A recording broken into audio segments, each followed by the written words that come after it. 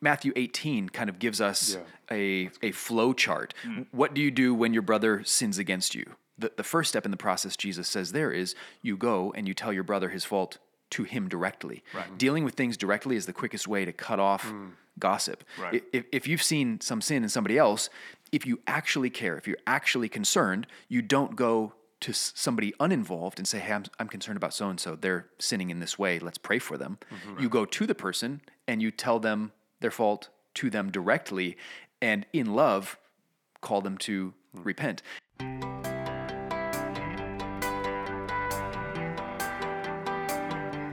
You're listening to Make and Multiply, a podcast devoted to equipping the members of Emmaus Road Church to make and multiply disciples of Jesus Christ in the city of Sioux Falls.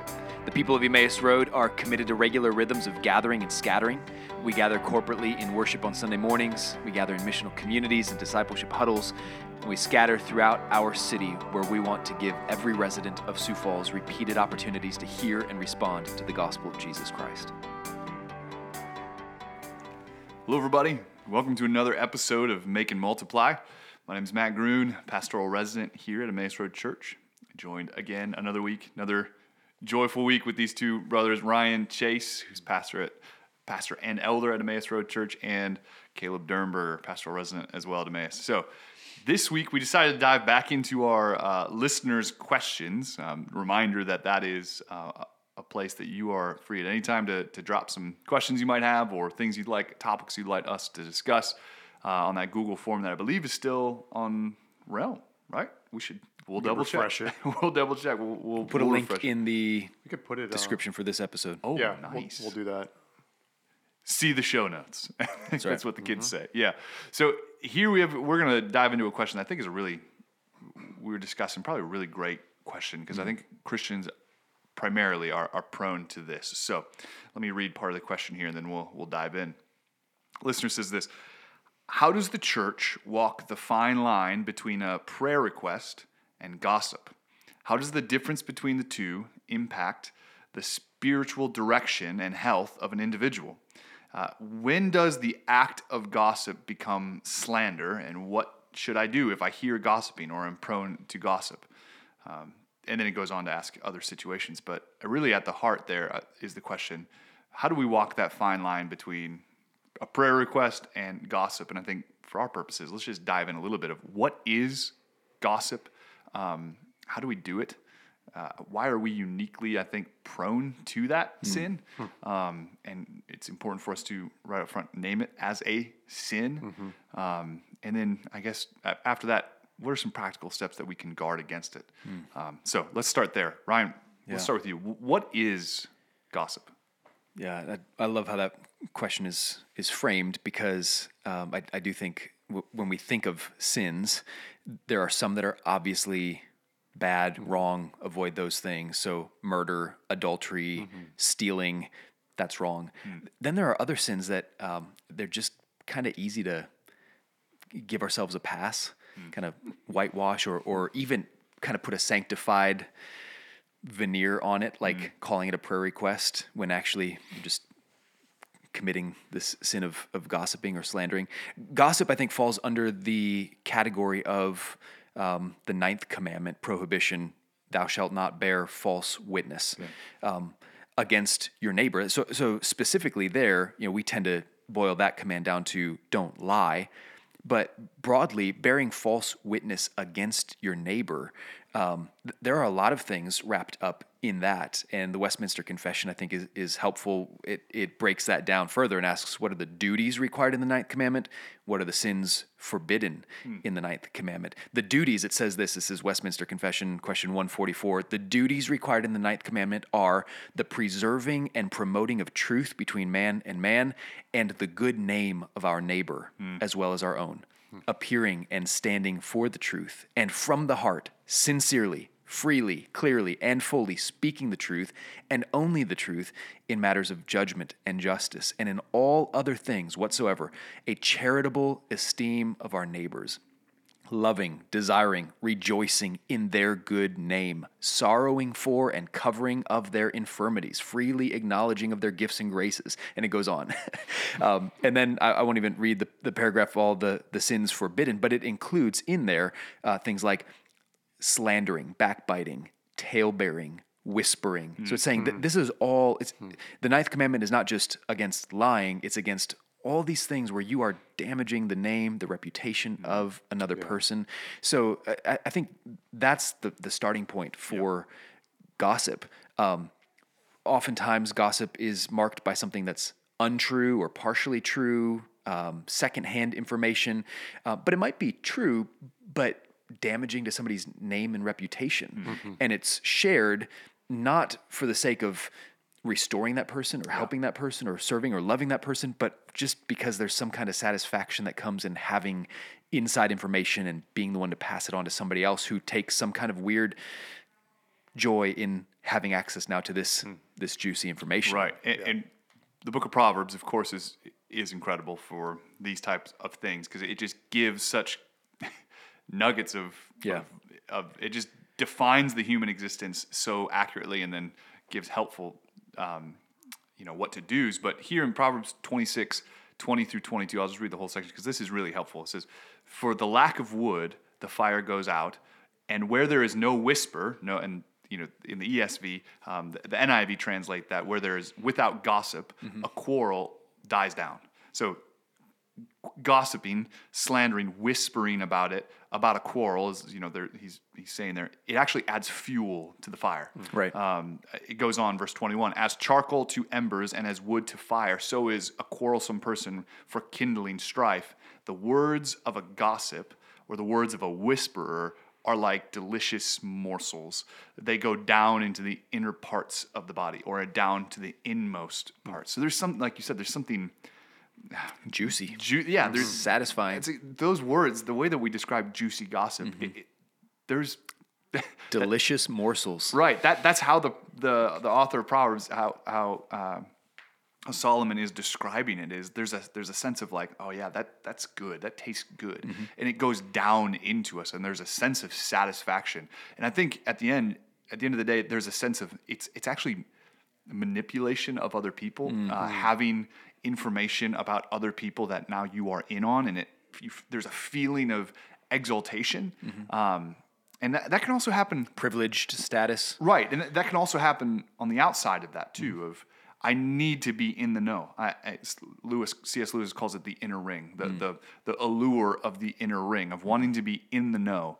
And not because you want to be necessarily helpful or not necessarily because you want to be constructive, but just to be in there. Yeah, because knowing secrets feels empowering. That's right. Yeah. And that right there, that's really the sin, is a sense temptation. The temptation of pride. Yes. The New Testament, the Greek word, and I'm going to butcher this again. I kept trying to pronounce it, but it's psithirusmos. Is that Parseltongue? That it is. But you notice there's a slyness to it. And actually in the Greek dictionary, it actually has the word hiss next to it, implying that there is a sinisterness. Even that word, sinisterness. There's this. There's something about that. What happened at the garden was the snake, the serpent, convinced Eve that God was withholding some juicy gossip from them, that he actually had a way for them to be like him, that he was withholding from them because he wasn't good and because whatever. And so there was a sense of they bought into the gossip to their own destruction. Yeah, and in the Greek lexicon for that word, it says in the BDAG, in our literature, only a bad sense, derogatory information about someone that is offered in a tone of confidentiality. Yes. So that the fact that in the Old Testament, ESV translates the Hebrew word there, whisperer. Whispering can be kind of a giveaway when you drop down into hushed tones to share this information, kind of like, well, I know something, but it's kind of a secret and don't tell anybody. And that is characteristic of gossip or tale-bearing, where it's again, kind of that insider information. Yeah. Confidentiality, but clearly not keeping any confidence at all. Here's a Spurgeon quote from his lecture to his students. He says, The blind eye and the deaf ear will come in exceedingly well in connection with the gossips of the place.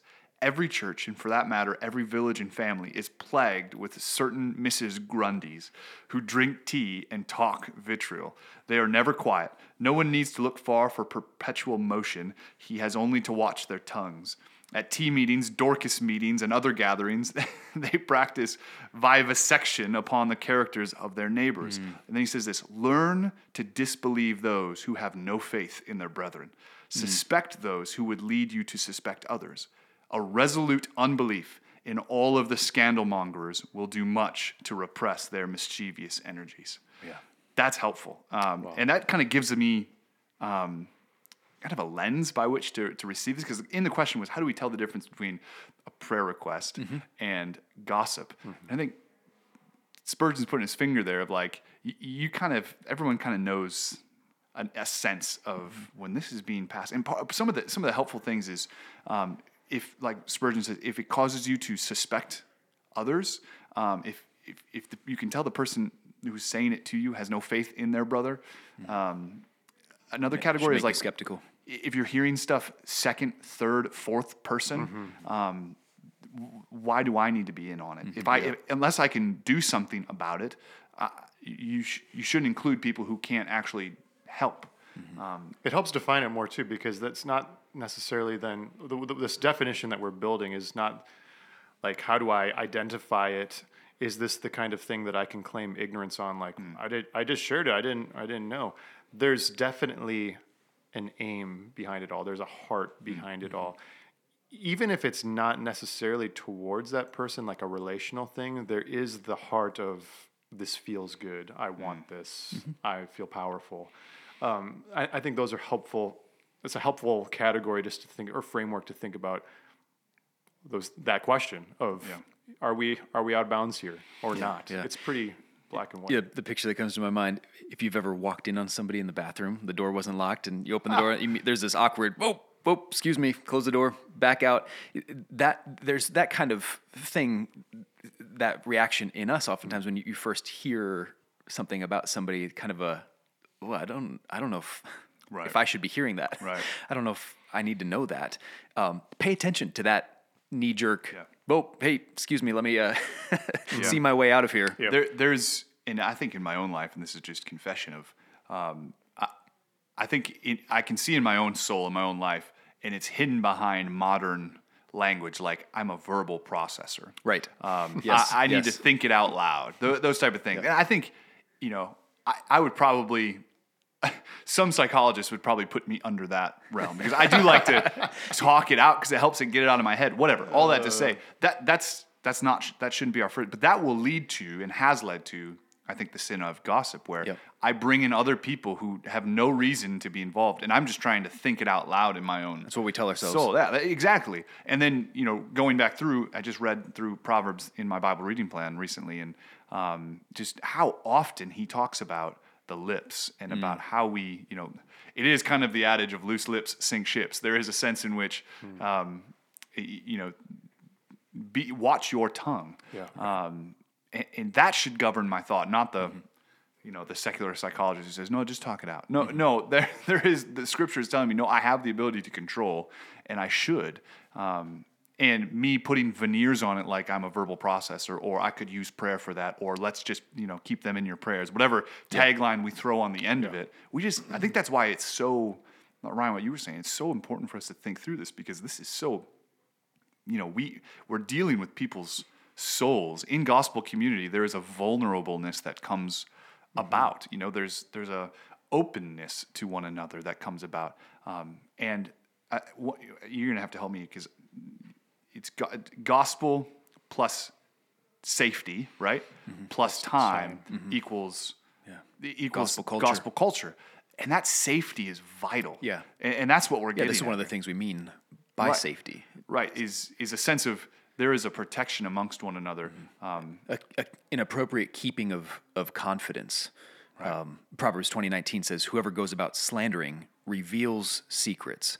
So you might know something that maybe other people aren't entitled to. They don't have a right to that. And when you're slandering somebody, you are revealing secrets. Therefore, the application of that is do not associate with a simple babbler. Watch out for Right. people who are always doing that. So keeping confidence is part of obeying the ninth commandment. Don't bear false witness against your neighbor. Sometimes we tell ourselves, well, it's true, so I'm not telling any lies. Right. But is it defaming? Is it derogatory? Is it tearing somebody down in the eyes of another? And I say appropriate confidence because we don't believe in strict, absolute confidence. That can lead to a lot of trouble where there are sins. There are situations where it's necessary to. Part of the ninth commandment requires us to bear true witness, and sometimes, as a witness, say to a crime, you have to honestly report, this is what I saw, this is what happened. Somebody might get in trouble. There might be consequences as a result of that, but the ninth commandment there would require you to tell the truth when you're called on to report what you actually saw. So, one distinction is, I think one of you mentioned this earlier, is it firsthand or secondhand information? Did I actually see this, observe this, or did I hear it from somebody else? If you got it second, third, fourth hand, well, don't add sixth and seventh and eighth hands to it. How many times has it been retweeted? Yeah. So, you're more skeptical when you're further down the line. So there are situations where, if a crime has been committed, you might be called on to report that. Matthew 18 kind of gives us a flow chart. What do you do when your brother sins against you? The first step in the process, Jesus says there, is you go and you tell your brother his fault to him directly. Right. Dealing with things directly is the quickest way to cut off gossip. Right. If you've seen some sin in somebody else, if you actually care, if you're actually concerned, you don't go to somebody uninvolved and say, hey, I'm concerned about so-and-so. They're sinning in this way. Let's pray for them. You go to the person and you tell them their fault to them directly, and in love, call them to repent. And then Matthew 18 from there progresses. You can think of the steps in Matthew 18 as kind of the concentric circles.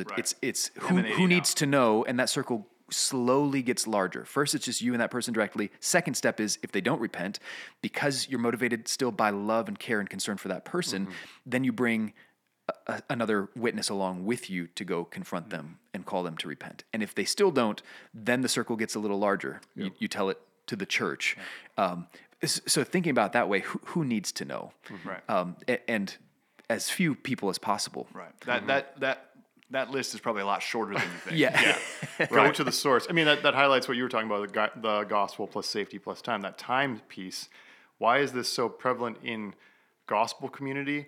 Because sanctification is happening in gospel community, and sanctification is painfully slow in my life, and oftentimes it's often seen as very slow in other people's lives. And so where this question, this prompt can come up a lot is when we look at other people's lives and identify they're not where they should be. They should come along more. And it can be shared in a sense of we should pray for this person because they're not where they should be. Right. Thinking, well, it's a good thing, right? And really it's kind of like this, I'm above you. Right. It's a source of I'm further pride. on than you are. Yeah. Right. I think, Ryan, that Matthew 18 is helpful too. It's because it's go to the source. Is this something that I would say if that person were here right now and they would feel comfortable with it? Like they know that I'm talking about this. If this is something that we've talked about openly, then maybe that's okay to share. But if it was like news to them, like you think that about me? Right. You think that's a struggle for me? You've never told me that. Right. You've never engaged with me personally. Yeah. Then absolutely that would be a red flag for that context. Yeah. And this is, for us, kind of how we at Emmaus Road, how we've, in a sense, sought to combat this or help fight that temptation is in the delivery system, in the difference between missional communities and huddles.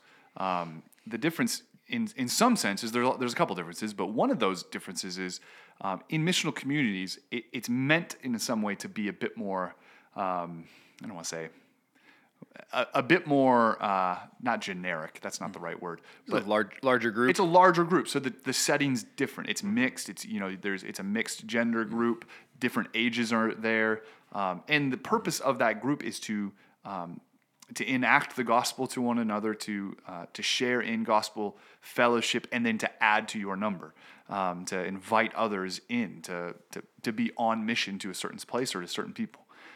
Discipleship huddles, on the other hand, are geared more for our three categories of hear and obey, plan and pray, and then that third one, repent and believe.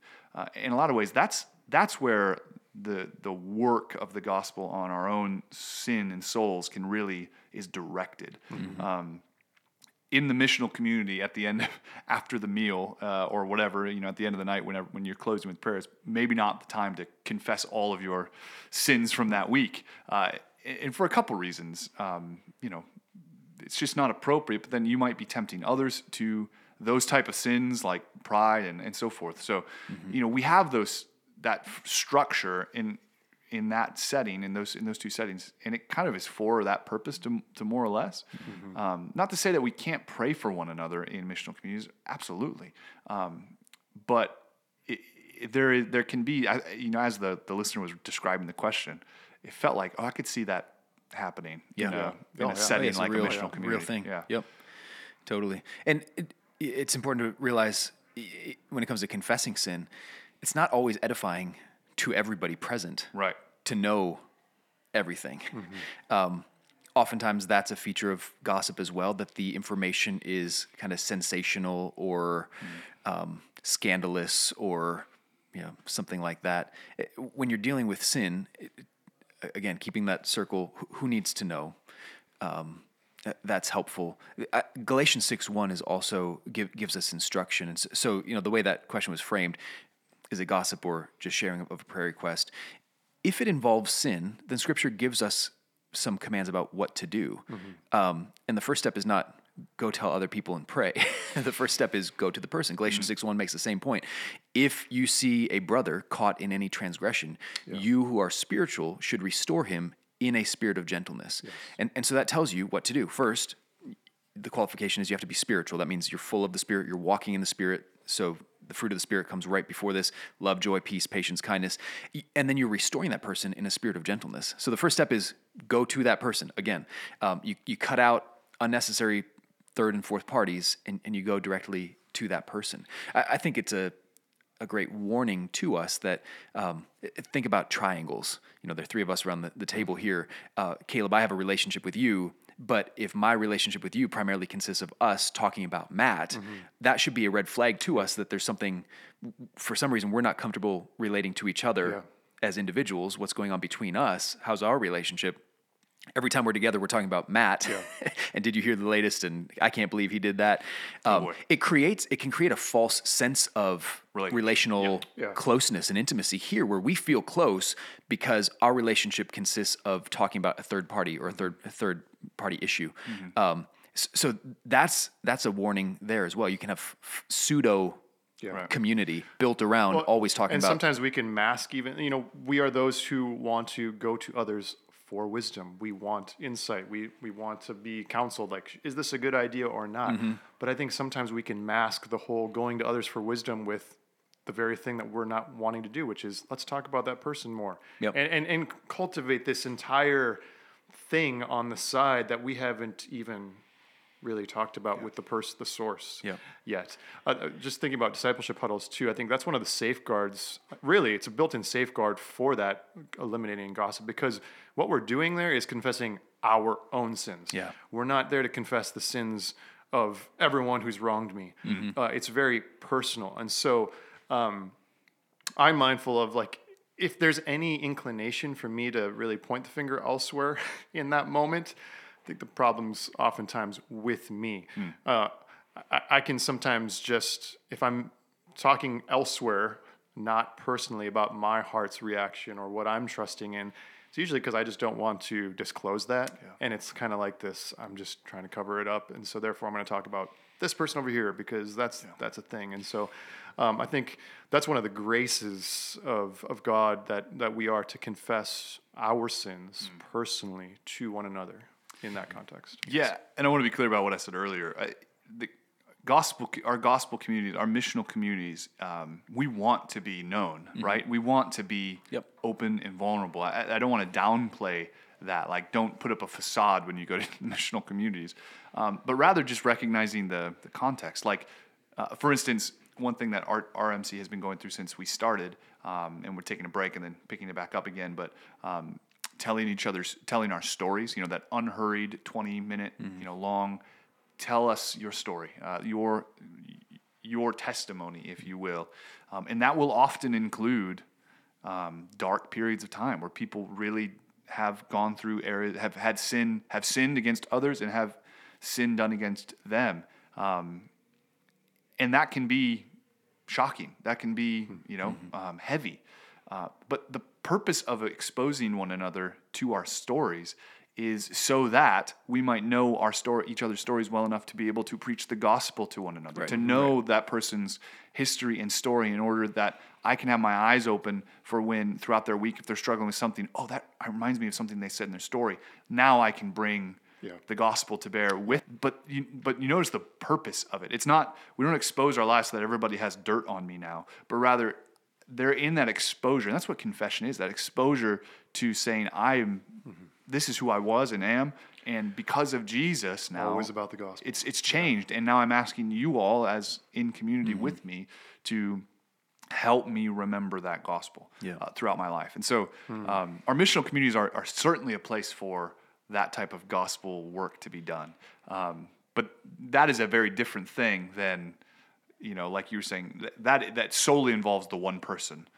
This is my story, not telling other people's story. Yeah, that's right. The gospel informs how we are to relate to one another, and the aim of everything. It's to magnify the glory of the gospel, that Jesus has died for our sins, and God has now we're now reconciled to the Father.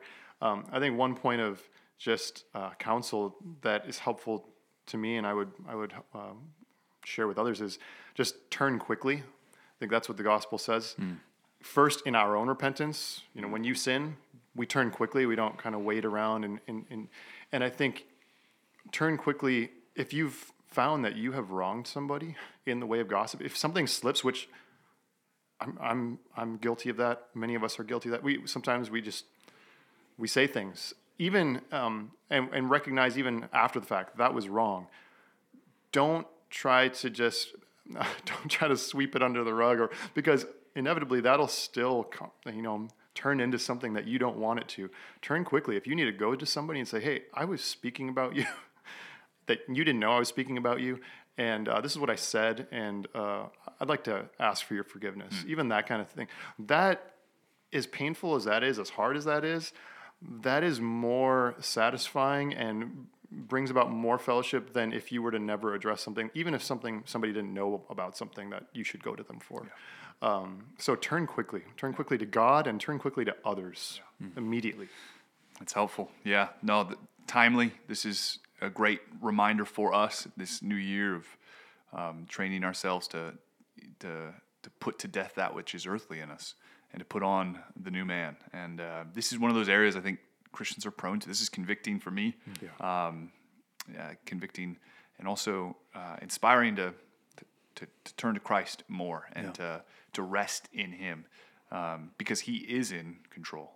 I am not, and I don't need to be.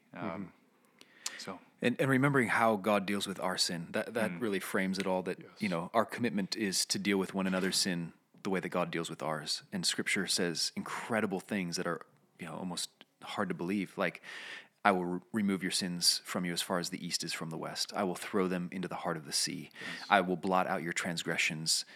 I will remember them no more. This is the omniscient God who knows everything, saying, I will not remember your sins. I'm choosing not to call them to mind. Right. That's what we choose to do with one another's sins. And so when we spread things around and we talk about the sins of others, inevitably we are remembering them, rehearsing them, helping others to dwell on them, and inevitably we will make a huge mess. Yes. And it can be difficult. I think that's where Proverbs wisdom is so good, because it can feel like, but I've got this knowledge, inside secret, just burning a hole in my pocket. Got to do something with it.